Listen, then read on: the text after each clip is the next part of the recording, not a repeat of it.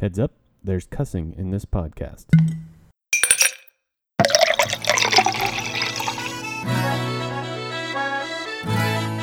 Hello and welcome to the Pub Hound Podcast. I'm Drew Whitehead, and with me is Richard Porter, and we are in the office of Pub Hound Press in Joplin, Missouri on a Monday evening. Pub Hound office. The new brand new. We're breaking it in.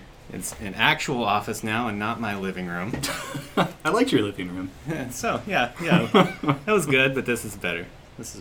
And cozy. Yeah, it is. It's very, very cozy. We're on one another's laps. It's very intimate. Let's not get too intimate on the details, perhaps, with our listeners. But I'm not ashamed of our love, Drew. I am. Ouch. Richard, since the last time we did one of these, what's been your progress, your work? I've been spinning my wheels a lot lately. I got another commission, and I am having a hard time figuring out what angle from which I would like to attack it. I honestly don't even know how to describe what this person wants, because I don't understand what he wants. At first I thought he was pointing fun at me. The woman for whom I wrote the last commission got in contact with me and said she had a friend who wanted me to write a poem. And I said, yeah, sure, give him my typical, You should make business cards. I should. I mean, I'm not making money off of this. It's just, when I say a commission, I mean people offer to pick up my tab. Which, I mean, I guess I could use that to make, to gauge by how much people should pay me, because my tabs are quite large. So I could make a killing off of this, but I'm fine with just getting an evening of drinking, as those who know me would expect. But I said, sure, what does he want? Is there any specific topic? And she said he wants a poem about what it's like to be the sort of person who has the identity that they commission poems. So I thought he was just poking fun at her for having commissioned a poem and poking fun at me and what I love to do. So I just blew it off for a couple weeks, and she got in contact with me asking me how it was going. I said, I'm not gonna write anything for this asshole. And then she reassured me he's serious. I guess he wants to commission a poem. He wants somebody to write a poem for him, but he doesn't know what to ask for because he doesn't feel like he's suffered, like he's led a charmed life, and that's not what poetry is necessarily about. You can write poems for all sorts of things. I mean, he's already married. Otherwise, I guess I could write him. I could write him a belated epithalamium. But by the way, we promise whomever has commissioned this poem that we're not going to reveal your identity. No, only your life story. Yes. Well, but I don't know. I'm having a hard time figuring out how to give a poem, how to write a poem for somebody who doesn't know what they want or feel like they deserve one. I thought, like, on one hand, I thought, I could give him something like Richard Corey, the Edward Arlington Robinson. Yes, Brad. Or I could give him something along the lines of Seamus Haney's Postscript, or somewhere in between. But I don't think I could write a better poem than either of those are, and they already exist. It almost sounds like a literature class assignment to me. Yeah. It's it's an interesting concept, but you're certainly not one to shy away from a challenge. No, and I have some things that I've gotten written down. I'm just not sure. I mean, I've made a little bit of headway. Pretty sure I know. I mean, I've got the rhyme scheme down. I've got the meter down for what I'm working on. If I stick with what I'm doing, but excuse me, I'm already belching. We're just getting started. Yeah, we're just getting started, and I'm already 3 sheets to whatever. But I'm not necessarily sure what I'm working on is what he's going to want, because I don't know him that well. I've met him a few times. He's a very, very pleasant gentleman. He's a really nice guy, but I don't know much about his life, so I'm just sort of pulling things out of the air and doing things the way that I often do them, but I don't know if that's what he's going to enjoy. So just sort of spinning my wheels as I work on it. I'll be interested to see where that goes. It's right into a ditch, but yeah. it'll get done. I'm not one to write what other people want. I tend to write just what I want. Well, that's kind of fun though too. Taking something that what somebody else wants and finding a way to give them what they want while also giving them what you want. That sounds really devious, but that's part of it too. It's also sort of the same thing that draws me to working in meter and rhyme as well. You have these restrictions that are already there, and you find a way to say what you want to say while working within them. And so it's sort of giving you, it's sort of like weightlifting. You have something to push against, and that's where the exercise comes in. So. Well, I was thinking. So I enjoy doing those sorts of things, but sometimes I was thinking of it more like sometimes it's too heavy. The way that if someone asks you what do you want for your last meal, it's almost like staggeringly difficult to choose. But if someone gives you a menu, I don't know, then you choose from the menu. Steak, medium rare. Okay, well, I guess you're easy. Scotch. No. Well, yeah, I am easy. Everybody already knows this. Okay. What are you working on? Anything? Well, actually, yes. I had an idea in my head going back several months ago, and just sort of rolled it around for a while, and it's begun to take shape. My idea is to basically write about the things that make up me, really. Like, and essentially, they're not pieces of me, but it's like the things that I don't leave home without. Yeah. And how they sort of become personified in their own way as a piece of my identity. So I started out with the idea of I'm going to write about each thing that I'm currently carrying in my pocket. But it's sort of changed over time. And I think it's going to be a cool series. It's going to be a series. Excellent. I've written 2 of the poems, basically, and they need some editing, and there will be a few more. I'm not sure how many. It'll be 5 or 6, probably. I'm having fun with it. Yeah, I look forward to hopefully seeing it. You will. Once you're ready to show it. You will. You probably won't see it until all of the poems are at least written in a draft form, but you'll see it eventually. Okay, so anyway, today on our show, coming up next, we have our guest for the week, Dr. Brad Aaron Modlin, author of 2 recently released books. Both of which are prize winners, let's not forget that. Both of which are prize winners. Very exciting. Welcome to the podcast, Brad. Hi, thank you. It's a pleasure to be here. And we also have today our guest bartender, let me not forget, Zach, with Sun City Solar. Energy at the speed of light. You can get a hold of Zach at suncityenergy.com. Okay, we're going to take our first break. See you in a minute.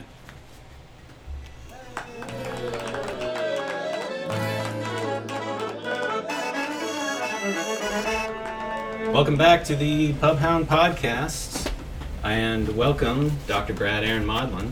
Hi. We're going to talk a little bit about your books. Everyone at this party has 2 names, and Surviving in Drought. Yeah, let's start with Everybody at This Party Has 2 Names. It is the winner of the Cowles Poetry Prize from Southeast Missouri State University Press. You can buy that book, by the way, via the press, or you can find it on Amazon as well. You sure can. That reminds me, we did not say yet pubhoundpress.com. That's true. We also own a publishing company. Unfortunately, we're not big enough for the likes of Brad. Yeah, it's true. We're not. But you're bigger than us, Brad. Yeah, you're bigger than us. But he very kindly is gracing us with his presence. But if you would thank you. If you would like to give us your money as well, and God knows we can use it, you can visit us at pubhoundpress.com, order our books. We have my and Drew's chapbook, Muddled. We also have Cody White's book, full length, You True Maybe Baby. And it is excellent. You should definitely pick that up. You can also get those via Amazon or, again, via us and give us the money directly. Well done, Richard. I'm learning to market. Anyway, we're not really here to talk about ourselves. We're here to talk about Brad and his excellent work. Again, everyone at this party has 2 names. Would you like to read a poem, Brad, Sure. from the book? Let's go ahead and start there. If you wouldn't mind, I would like to hear Apology to the Twitchy Woman. And I'll let you go ahead and read the full title, because people are tired of my voice at this point. Well, it is a long title. The title is Apology to the Twitchy Woman Who Yells to Herself at the Bakery and Chants to Her Croissants and Coffee, I'm gonna eat ya, dunk ya all.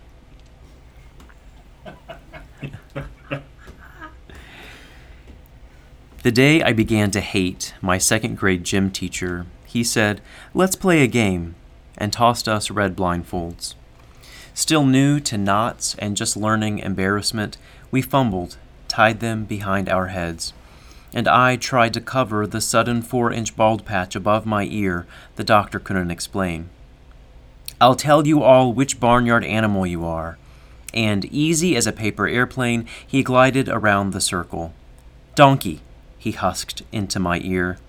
"Now, kids, crawl on the floor and make your animal's noise until you find the others like you." He blew the plastic whistle that meant he knew best, and we all quacked and neighed, and I onky-awed and onky-awed around the sticky wood floor. Maybe I was making the wrong sound. "Donkey!" I yelled. "Donkey!" But I heard only my echo in the bleachers. I fell against a padded wall, covered the bit of exposed bald patch until the teacher blew the whistle and we untied our eyes to see his witty, unspoken joke. I was the only jackass. When I saw you by the window table this morning, when you shouted "Dunk ya all" about the croissant in your hand, when I laughed at you above my coffee cup, I didn't think you'd turn around and make me face what I was doing. For a minute, I'd forgotten that the donkey's bray is a swinging, loud and soft metallic sound, like my deaf nephew crying in my driveway after 2 neighbor boys throw rocks at his back and his parents aren't there, and I can't sign a single word. Excellent. Part of the reason I asked for you to read this one is I feel like it's a pretty good, not necessarily key to the rest of the book, but it touches on some pretty prominent themes, specifically identity, which, with the title, the eponymous poem, Everyone at This Party Has Two Names, that kind of, obviously identity is going to be a big theme throughout this book. But specifically, identity in terms of how it can be sort of a force that drives one towards isolation, or also, or along those lines, it can create isolation, and it's sort of an exclusionary force too. For instance, in this, certainly we, with our identities, long to find others with whom we can identify. Using that word way too much. Fitting word, yeah. Yeah, but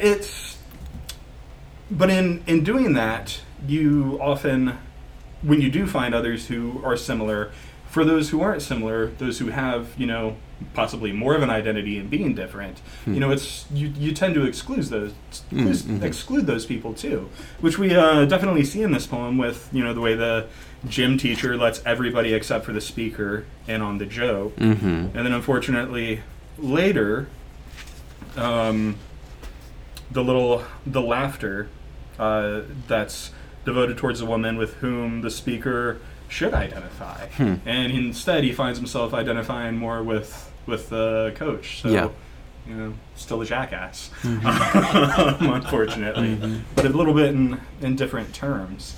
I guess what I'm saying, Brad, is do you need a hug? We all need hugs. We all need hugs. 8 a day, I hear. It's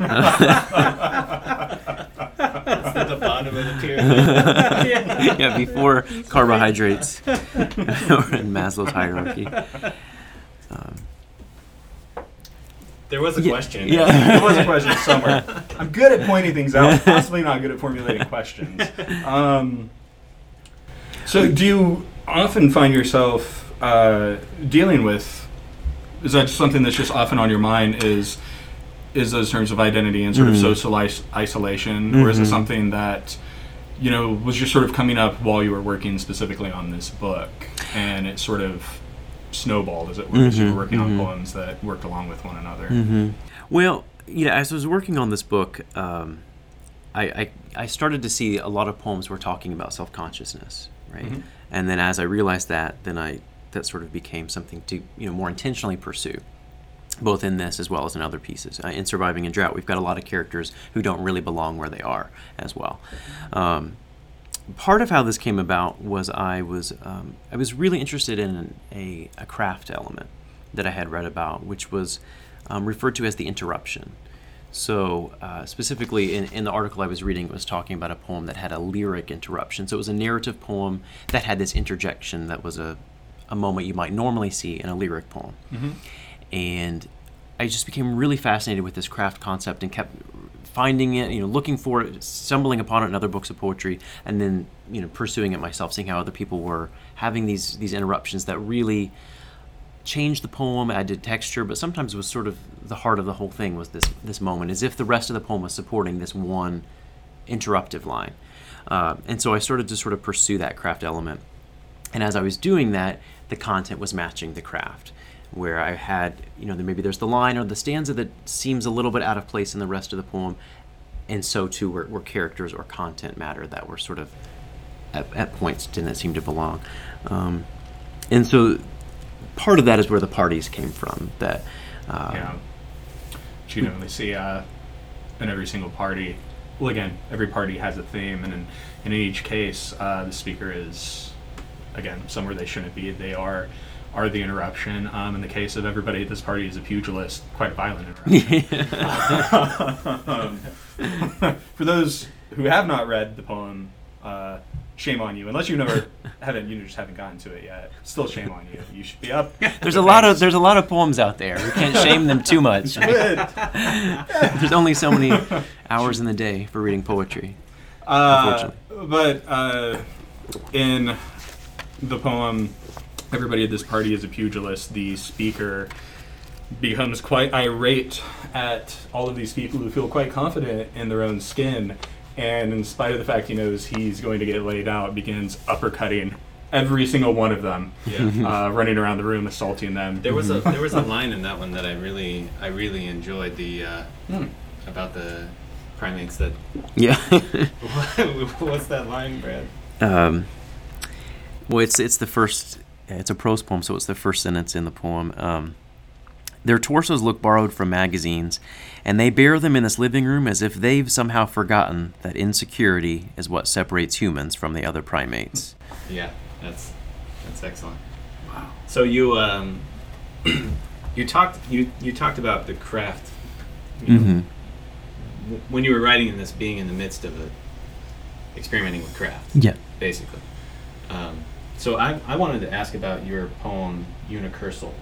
Oh, okay. Or not poem or short story. Yeah, but there's another question in that though, which your book of poems has a lot of narrative stuff. Right. Yeah. And your book of prose has a lot of kind of poetic stuff. So what's the distinction for you? Like, how do you? Is it more about the story, like falling in line with the theme, or? Explain. I don't know. I love to write poetry, fiction, and nonfiction, and I'm really interested in just spilling over the border walls between those. Just having something. Sometimes when I'm writing nonfiction, I'm like, okay, I think I'm gonna have like a paragraph here that's pretty much a prose poem, right in the middle of the essay, because that's just what it needs. I just decide. Or there's some pieces in here in the book of poems. There's a piece in it that was originally published as an essay. At one point was part of a fiction manuscript and is now part of the book of poems, because it's in two parts. One part is clearly fiction, one part is clearly nonfiction. So I was interested in the interaction between them.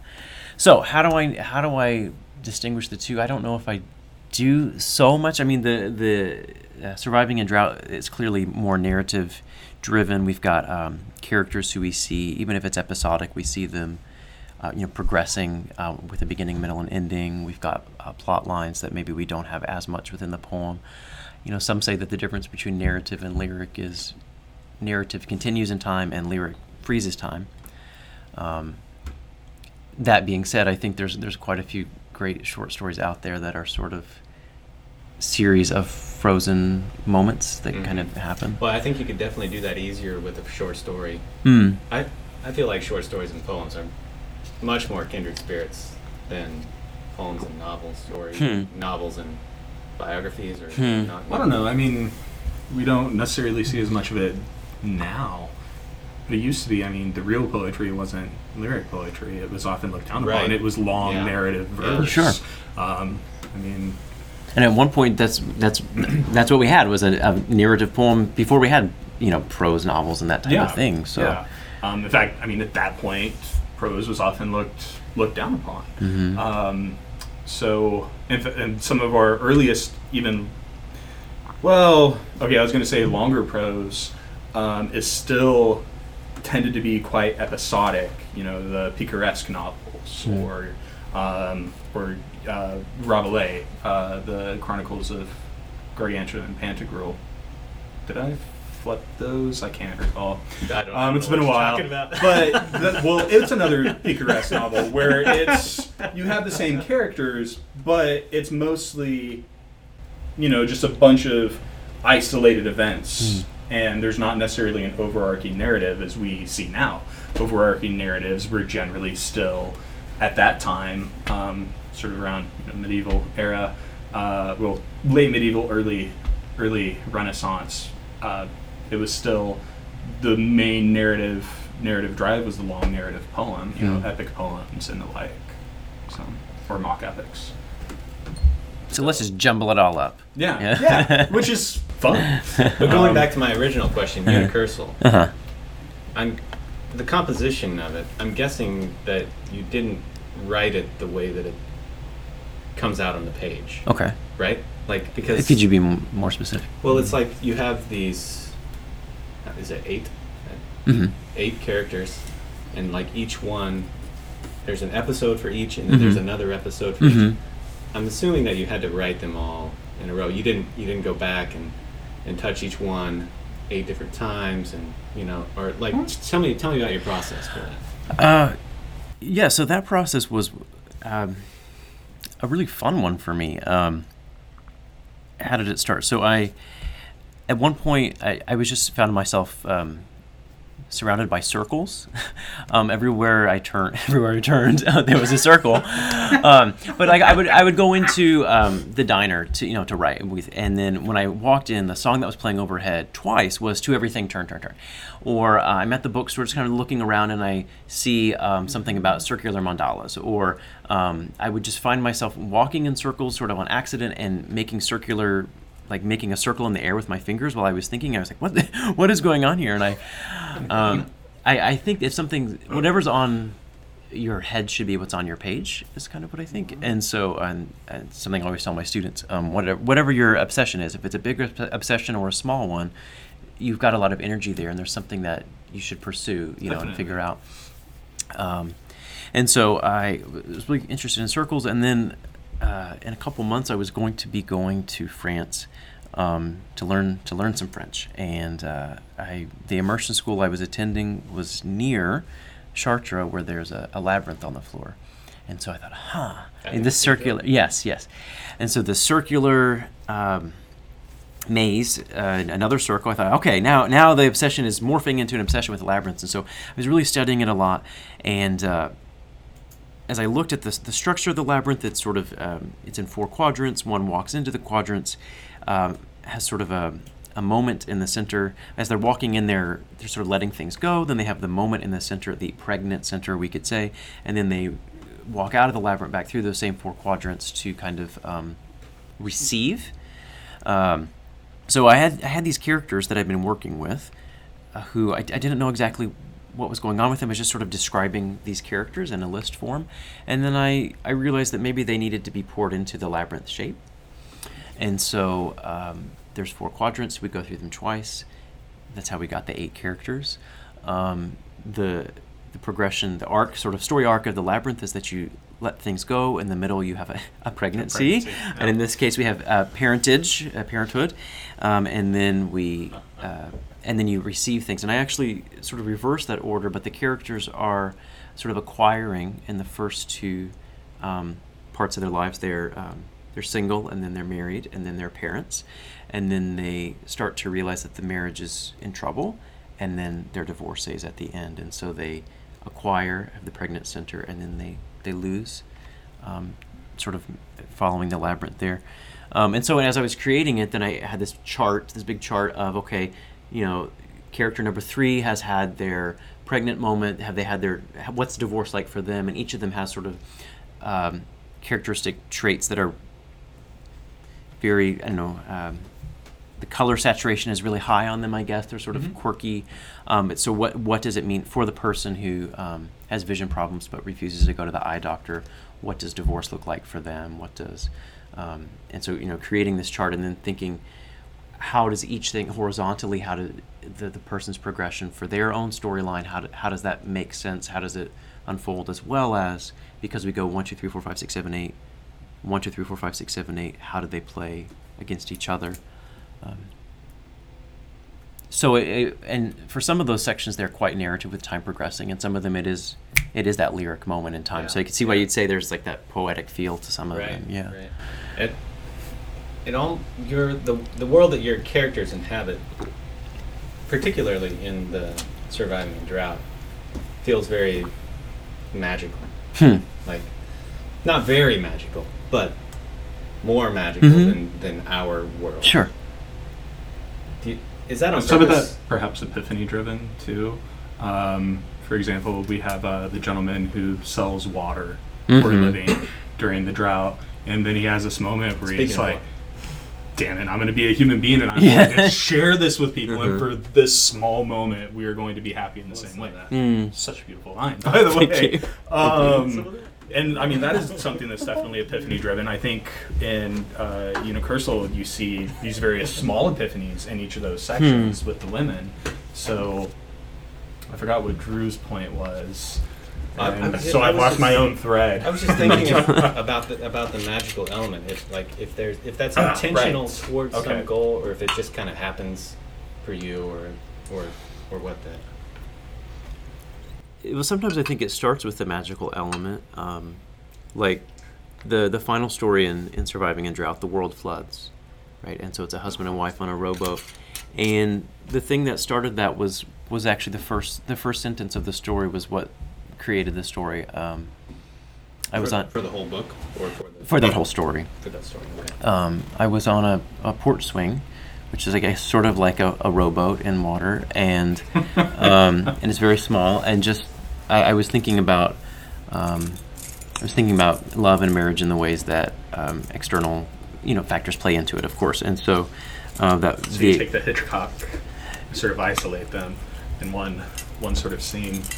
Sure, yeah, and that magical aspect, or hopefully it's magical. Hopefully it's not a prediction of our future, but the idea that if the world does flood, I'll just, since I'm talking about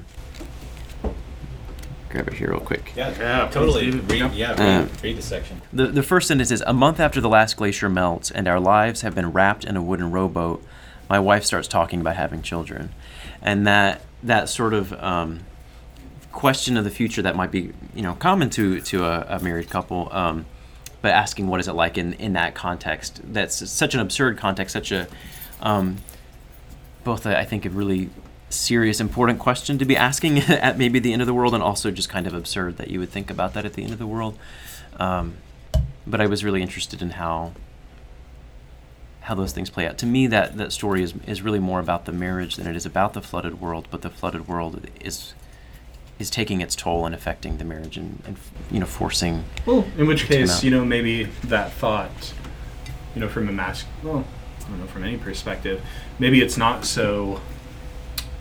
It is perhaps selfish, but maybe not so absurd, because it's pretty natural for people, in trying to continue a relationship. Maybe not always for the best, but often let's create together. Oh yeah, you're under strain. Yeah, maybe it's not so. Well, I mean, it is definitely absurd in terms of its. We're going to bring life into this world that is ending. How are we going to care for this child? And it's definitely selfish, but it's also perhaps from more of a last straw. How are we going to go about things? Also, in terms of when the world's ending, it's quite natural for most people to say, I'm going to continue on with my life until it's over. Which is You sort of cannot change it. It's sort of the thing that I thought about when I read that was basically like, well, when you have no choice but to continue living, you're going to continue living your life the way that you would live your life. So yeah, it was. So we are arguing with the person who wrote it. No. I agree with everything you said. I mean, I think it's all those things. We've interpreted it correctly. So it's like. I think the absurdity of the idea that the world is flooding and that your life is wrapped in a rowboat, which is also a pretty cool turn of phrase, by the way. But like that just sort of has a ring to any kind of absurdity that might exist in any other life. Like it's never a good time, right? Yeah, exactly. That it could be that our life is now wrapped in your new job that we're moving halfway across the country for. That's the same. It's what's the difference really? It's never a good time. Yeah, that's the right way to say it. So that was good. Never a good time. Summarize that. While we were talking about the pros, it kind of surprised it didn't dawn on me before. It kind of dawned on me like quite this large difference, and it may just be a difference between how we normally handle lyric and how we handle prose. But in your poetry, there's definitely a speaker. Constantly, this one sort of central point of view throughout the poems. You feel like it's always the same speaker. Whereas in your prose, you do a little bit more of diving into different characters' minds. I was wondering, is that something that often happens with you in your poetry? And like a difference between how you write your poetry and how you write your prose? Or is it just maybe something that's specific to this one book where it was... Perhaps because you were thinking in terms of an interruption, you had this one constant interruption, maybe. Oh, that's a really good question. What did you do? I fucked up. I'm sorry. I told myself I wasn't going to curse as much, but I can't help it. I'm a filthy bastard. I think it's good for ratings. I would imagine. I like to play with different speakers and different characters. I mean, it is. Well, I love both of the books. One of the things I love so much about the cover is this wide range of characters that you become a part of. And, Surviving a drought. The cover is the press. Oh yeah, the cover is the press. Sorry. Again, shout out to they're great. Well, I would tell you that the couple who is in the flood at different points, I've thought of them as some of the characters in the book of poems. Towards the end of we have a marriage that's sort of falling apart. Yeah, and I have sometimes thought of them as the same people, even though the world's not flooding for them. In the book of poems, there are some that couple sometimes faces some natural or unnatural disasters as well. Like we talk about, what if there's a tornado? Will we survive? Yeah. And I have sometimes felt like it is the same people asking some of the same questions, perhaps at a different point in their relationship or in their marriage. Some of the poems I think are a little bit earlier on in their relationship, before what might end up being the flood. And that being said, with time, many poems take a long time to incubate or to write and revise, and so with time they've kind of come into some of their own a little bit, where they kind of separate.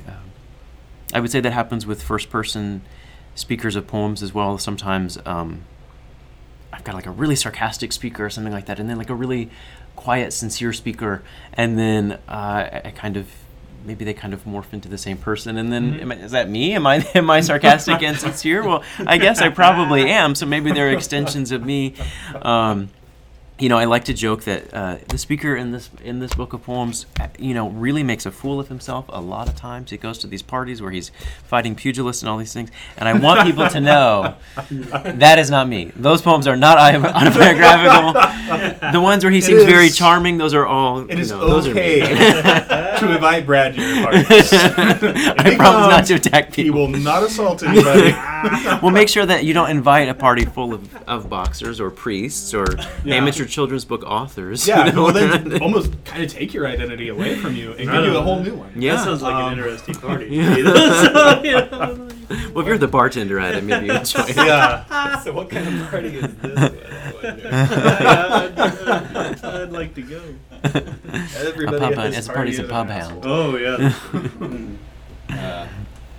Well, speaking of parties, we do have with us today Zach from Sun City Solar. Gotta plug you again, sir. Yes, sir. I appreciate that. SunCityEnergy.com. Energy at the speed of light. Yes, sir. We're probably getting close to where we need to take a pause for a break. So, do we want to let Brad read one more before we take a pause? Did you have another one in mind? You know what? Let's give this one to Brad. Let's let him Oh. choose one that he would love to read and give to the world. I think Oh, my. I like that idea. And by world, I mean The 17 people that listen to us. Should a poem or a... whatever you like. It is your choice, my friend. Well, how about I read the first story in Surviving a Drought is pretty short. Yeah. So how about I read that? It's in 2 parts. It's called Easier in the Picture. 1. The 12 housewives in these 12 submarines each want sweeter baking chocolate. Their wholesomely handsome but domestically inept husbands always bring the wrong kind home. Neither the cakes nor the cramped kitchenettes look like those displayed in the submarine brochures, and for this the wives struggle to respect these men who promise them happiness here. The wives are always baking wedding cakes and kids' birthday cakes, but their husbands don't seem to notice the romance in the gesture. Tonight, they especially don't seem to notice. The 12 husbands, secretly ashamed in several ways, polish the periscopes and brag, "Look at that terrific view of the land, honey." The wives yell, "They have good reason, dang it," and the husbands snark back, "I didn't spend my whole day slaving in my traditional role as breadwinner to swim home and fight about vanilla beans." Not vanilla, the wives slam their spoons against the metal doors. The recipe book calls for chocolate. For hours, they argue like piranhas as, in the corners, 12 children play cat's cradle alone. The parents' yell-burst yell, and the submarine's circular windows crack under the volume and cabin pressure. The ocean pours itself into their homes, flooding the air out, but the parents can't stop. The children decide right now. They swim for it. On their way out, they grab the recipe books, but the ink has already smeared anyway. 2. Our neighbors intend to vote about wedding cakes and who deserves them. They shove a sign into their front yard to prove it. In our big kitchen with big mixing bowls, my fiancé and I have other concerns. I forgot to buy the baking powder. Such a ridiculously small thing, but it's one more apology among too many these past 6 months. How do 2 people know how hard they should keep trying? What's normal and fair? We look at each other's worn-out foreheads, lines growing across them each day, and maybe neither of us inherited the know-how for cooking from scratch or the patience for what you can't just microwave and be done with. I almost want to clap right now, but I know that would be inappropriate. Thank you very much. It's Brad. been a great pleasure. Okay, we're gonna take a break, and Zach is gonna pour us another drink, and we're all gonna go empty our bladders. So come my back poor and join drinks. us. I thought it was poured me. I apologize.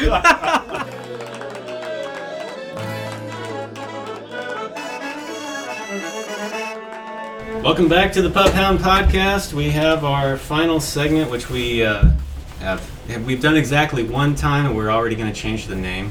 We're going to change the name to Last Call because it makes more sense, really, than earworms. I still like earworms, but On that note, anybody Anyway. need to drink? Yes, Zach. I always need a I would drink. love another uncanny. Thank you very much. Yes, sir. Before we go I got to it. that Oh, portion, I got mine. though, Brad, I got a couple questions for you. Oh, okay. Hogwarts or Narnia? Narnia. Star Trek or Star Wars? Star Wars. I've never seen Star Trek. Ooh. Oh. So it's not an important opinion. Game of Thrones or Lord of the Rings? Lord of the Rings, because I've never seen Game of Thrones. Oh my gosh, I'm so uncultured. What's your favorite flavor of Starburst? The yellow one, lemon. You know, I had a thought. You did? I had a thought. Well, you're the person who Suspicion. disrupts the party. Okay. I thought lemon, then I thought, no, he's probably a strawberry guy. But he's a lemon. Strawberry's the least good. The red? Oh, wow. Yeah. Wow. Definitely No, the yellow. red is cherry, the pink. Oh, okay. Yeah. Cherry's the worst. Lemon's the best. Tastes like I like cough syrup. to take the cherry and the lemon and Make a fruit squish punch. them together. Yeah. It's like a strawberry lemonade. cherry lemonade. Okay, anyway, last call. We're on to our last call, and we're going to talk about something that we can't quit thinking about. And Richard, you're going to go first. All right. I guess something that's been on my mind a lot lately. I recently, like in the past couple of months, started working in the local history and genealogy room at the library, and a patron mentioned there used to be an African American nightclub here in Joplin around the 50s and 60s called the Ebony Club. And it piqued my curiosity, so I started looking into that. Also found that there was at one point a basketball team, not a lot on it, also known as the Ebony Club or the Ebony Athletic Club, and all I can find on them are various typical post-game wrap-ups. So in searching for both of these topics, mostly I'm concentrating on the nightclub at this moment. It's just incredibly depressing on how hard it is to find any information on that. Unfortunately, our African American community, which has been with us since the founding of Joplin, since before the founding of Joplin, has generally been erased from the history books. And I know, or I assume, I'm speaking to the choir, I'm assuming if you read poetry, you're probably going to agree with me, but this is exactly why we need Black History Month. This is exactly why we have a specific confused. holiday to celebrate Martin Luther King. Amen. We are erasing not only these people, we are erasing this entire people's history, and it's something that's local. Well, we've erased it already. Yeah, we've Now erased it it's- already by not yeah. acknowledging it, and that's why it is so important for us to make this space and single it out. And we should be doing that more than one day and 1 month a year. So that's mostly what's been on my mind. I don't necessarily have a lot to say about it other than just how frustrating it is in trying to find information on these people. All I can generally find is police reports. Yeah. And that's not because of them, that's because that's the only time we would speak of them. And it's as an interesting aside, we're actually in the East Town, Joplin. Yeah, we are in right East now, Town. which is the historically black district, and Langston Hughes Boulevard. plenty attempts were made to isolate the East Town community from the rest of the city, Yeah. and that's partly why it's so economically depressed at this point in its life cycle. I guess I do have one more note. If you're listening to this and you do have any information on the Ebony Club, which was on North St. Louis, or the Ebony Athletic Club, any information on them that is not just your typical post-game wrap-up, please contact me. You can Pubhoundpress.com. Yeah, you can send it to my plug Pubhound yourself. account, rich@pubhoundpress.com.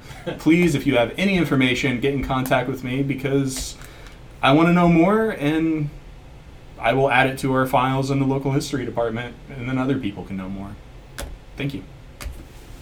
Oh, what's on your mind, Zach?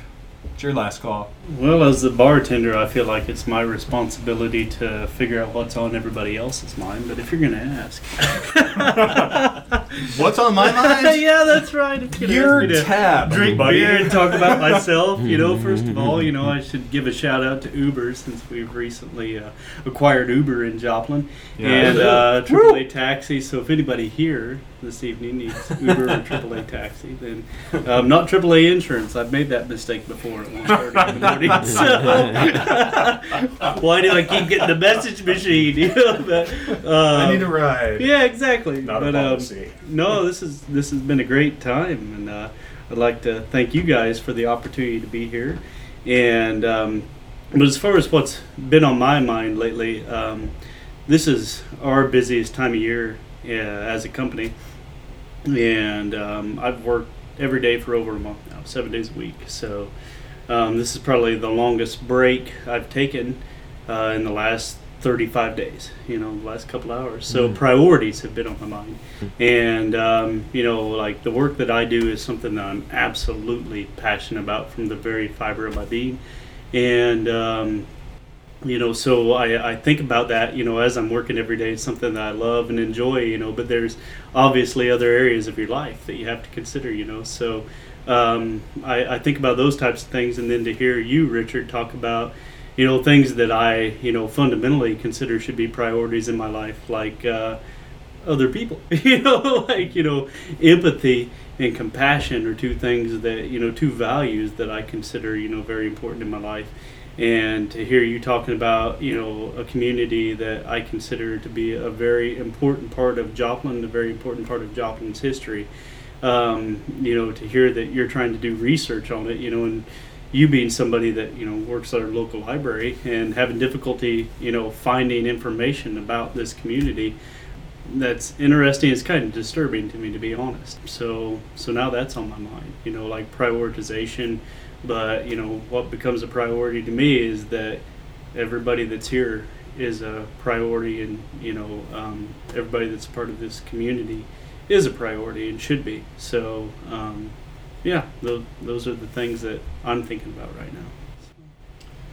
So prioritization in terms of your work becomes not just make the sale, but make sure that it works.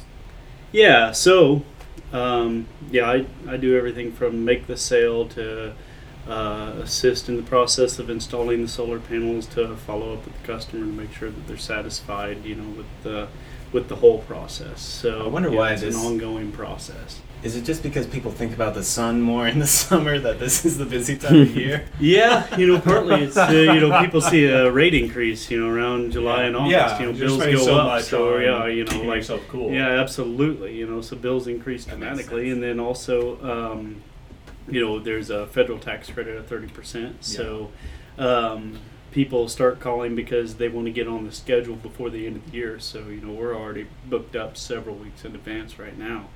And we'll be that way through January, because some of the overflow from December, people trying to get everything installed before the end of the year, will go through January, and then February will be pretty quiet. I plan on taking February off, but I'll probably work every day until then. So if you want to get on the schedule for March, absolutely. Call today would be Call yesterday. Absolutely. Look up Zach at suncityenergy.com. Yeah, absolutely. That'd be a great idea.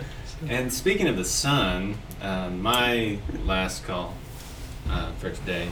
Actually, before I do that, I want to mention I intended to talk about this earlier, but I didn't look at my notes quickly enough.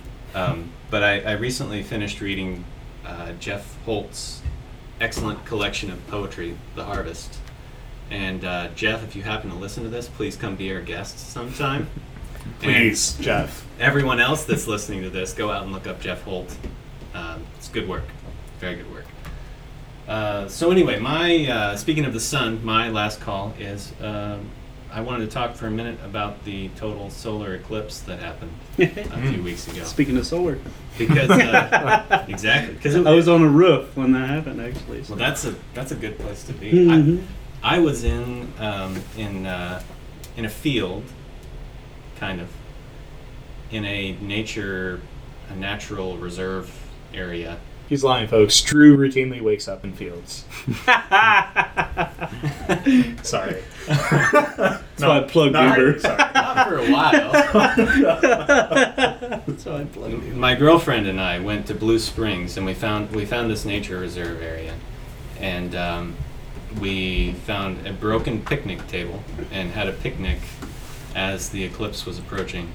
And totality was, Blue Springs is just east of Kansas City, so it was right on the edge. We had about like a minute and a half or so of totality. It was seriously one of the most amazing experiences of my life. It was incredible. So I'm already thinking about the total solar eclipse in 2024.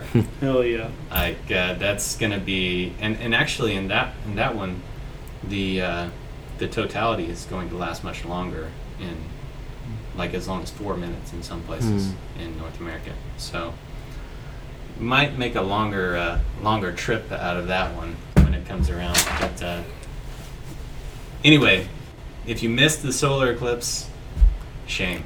2024. 2024. Mark it on your calendar right now.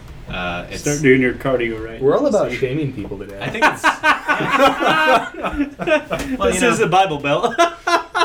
We grew up with it. We have to put that somewhere.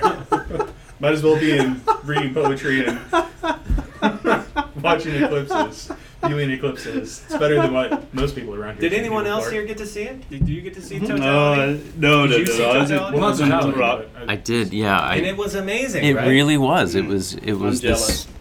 like this pause, I guess you could say. Just all of a sudden everything seemed to stop, and all that was this white halo coming Yeah. from where the sun should have been. I mean, it was really interesting when it got close, because here in Joplin we were like 94% or something, but It's not totality. if you were in the middle of doing something else, you probably wouldn't have noticed because it was still pretty darn bright. The shadows looked weird. Mhm. Like it I was noticing that there weren't like long shadows. You know, the light level was what you would expect near sunset, but near sunset you would expect for your shadow to be really long. Well, But and that's there wasn't less that. about the amount of light that's being given off and more about the position angle. of the sun. The angle, So, right? But yeah. that was a very interesting Yeah, experience. thing. Yeah. But had I not been focused on what was happening, I could have just totally overlooked it until it happened, until totality happened, and then it went dark and the sun was black, and it would have been a totally freaky experience had I not known what I was looking at. So anyway, total eclipse, amazing. See it if you can. If you ever have a chance in your life, go see it. Yeah. So 2024. anyway, Brad, what is your last comment? Well, my last call is a little bit light, maybe in contrast, in contrast to some what other people have talked about. But I guess As it's if nature favored her idiot sons. Good poets have a weakness for bad puns. But I guess it does kind of connect to the eclipse because I drove out to Cuba, Missouri, where there was totality, Nice. and I couldn't get any of the glasses beforehand. I didn't actually realize that we were right in the path until maybe a week before or something. I guess I just wasn't paying enough attention, and so I was like, oh, now I'll try and find these glasses, but everywhere was sold out. I couldn't find them anywhere. So Did you make the cardboard box? I did make one of those, and I drove with it to Cuba, and then I stopped at a visitor center where someone came in. I said, where can I go to look at it? And someone said, oh, da-da-da-da, and they were wearing a T-shirt that said, the eclipse. And they said, do you have any glasses? I said, no. And they said, well, come with me over here across town. I'll get you a pair. So they had some. That's fine. Yeah. So it was this very very generous thing where it was $600. this gift So to what sort get of to see it. favor did you have to? just my thanks was enough, which kind of connects to my last call is just to talk about how great potlucks are, because here we are in the Midwest, a sort of potluck central area, I guess. But I love that. Is it Sunday yet? Yeah, right. Big Sunday afternoon potluck. But I love that everybody makes something. You might know how to cook a lot. You might not know how to cook much more than like one macaroni dish, but you make that macaroni dish. You make a big serving of it so that everyone comes. And then everybody eats more than their fill. There's always stuff to go back with you. And I think there's a really nice metaphor in that this idea that humanity brings its best to each other and we all share. And so I want to hold on to the potluck as more than just something to eat, but actually like a metaphor for something. So It's not just because everyone wants to show off. to show off their amazing. Certainly not in my case. I'm not showing off anything amazing when I bring my casserole dish. I too enjoy potlucks very much. Absolutely. Very much. It's like regardless of what you bring, you I like get the something in idea, return. You just but, get to be like, yourself. People freak me out, so. if it weren't for your own social, crippling social anxiety, I would really love me some potlucks. I mean, obviously, I like to eat. I'm a big guy. If you haven't seen me, no I'm a one big else guy. was going to Yeah. point that out. All right, thanks, Brad. Thank Marlon, you all. for being here. Thanks, Thanks, Zach. Pleasure. Sun City Solar. Cheers, everyone. Cheers. You'll be safe getting home. The Pubhound Podcast was produced and edited by Pubhound Press, with music by Dan O'Connor and sounds from Creative Commons. Complete credits can be found on our website, pubhoundpress.com.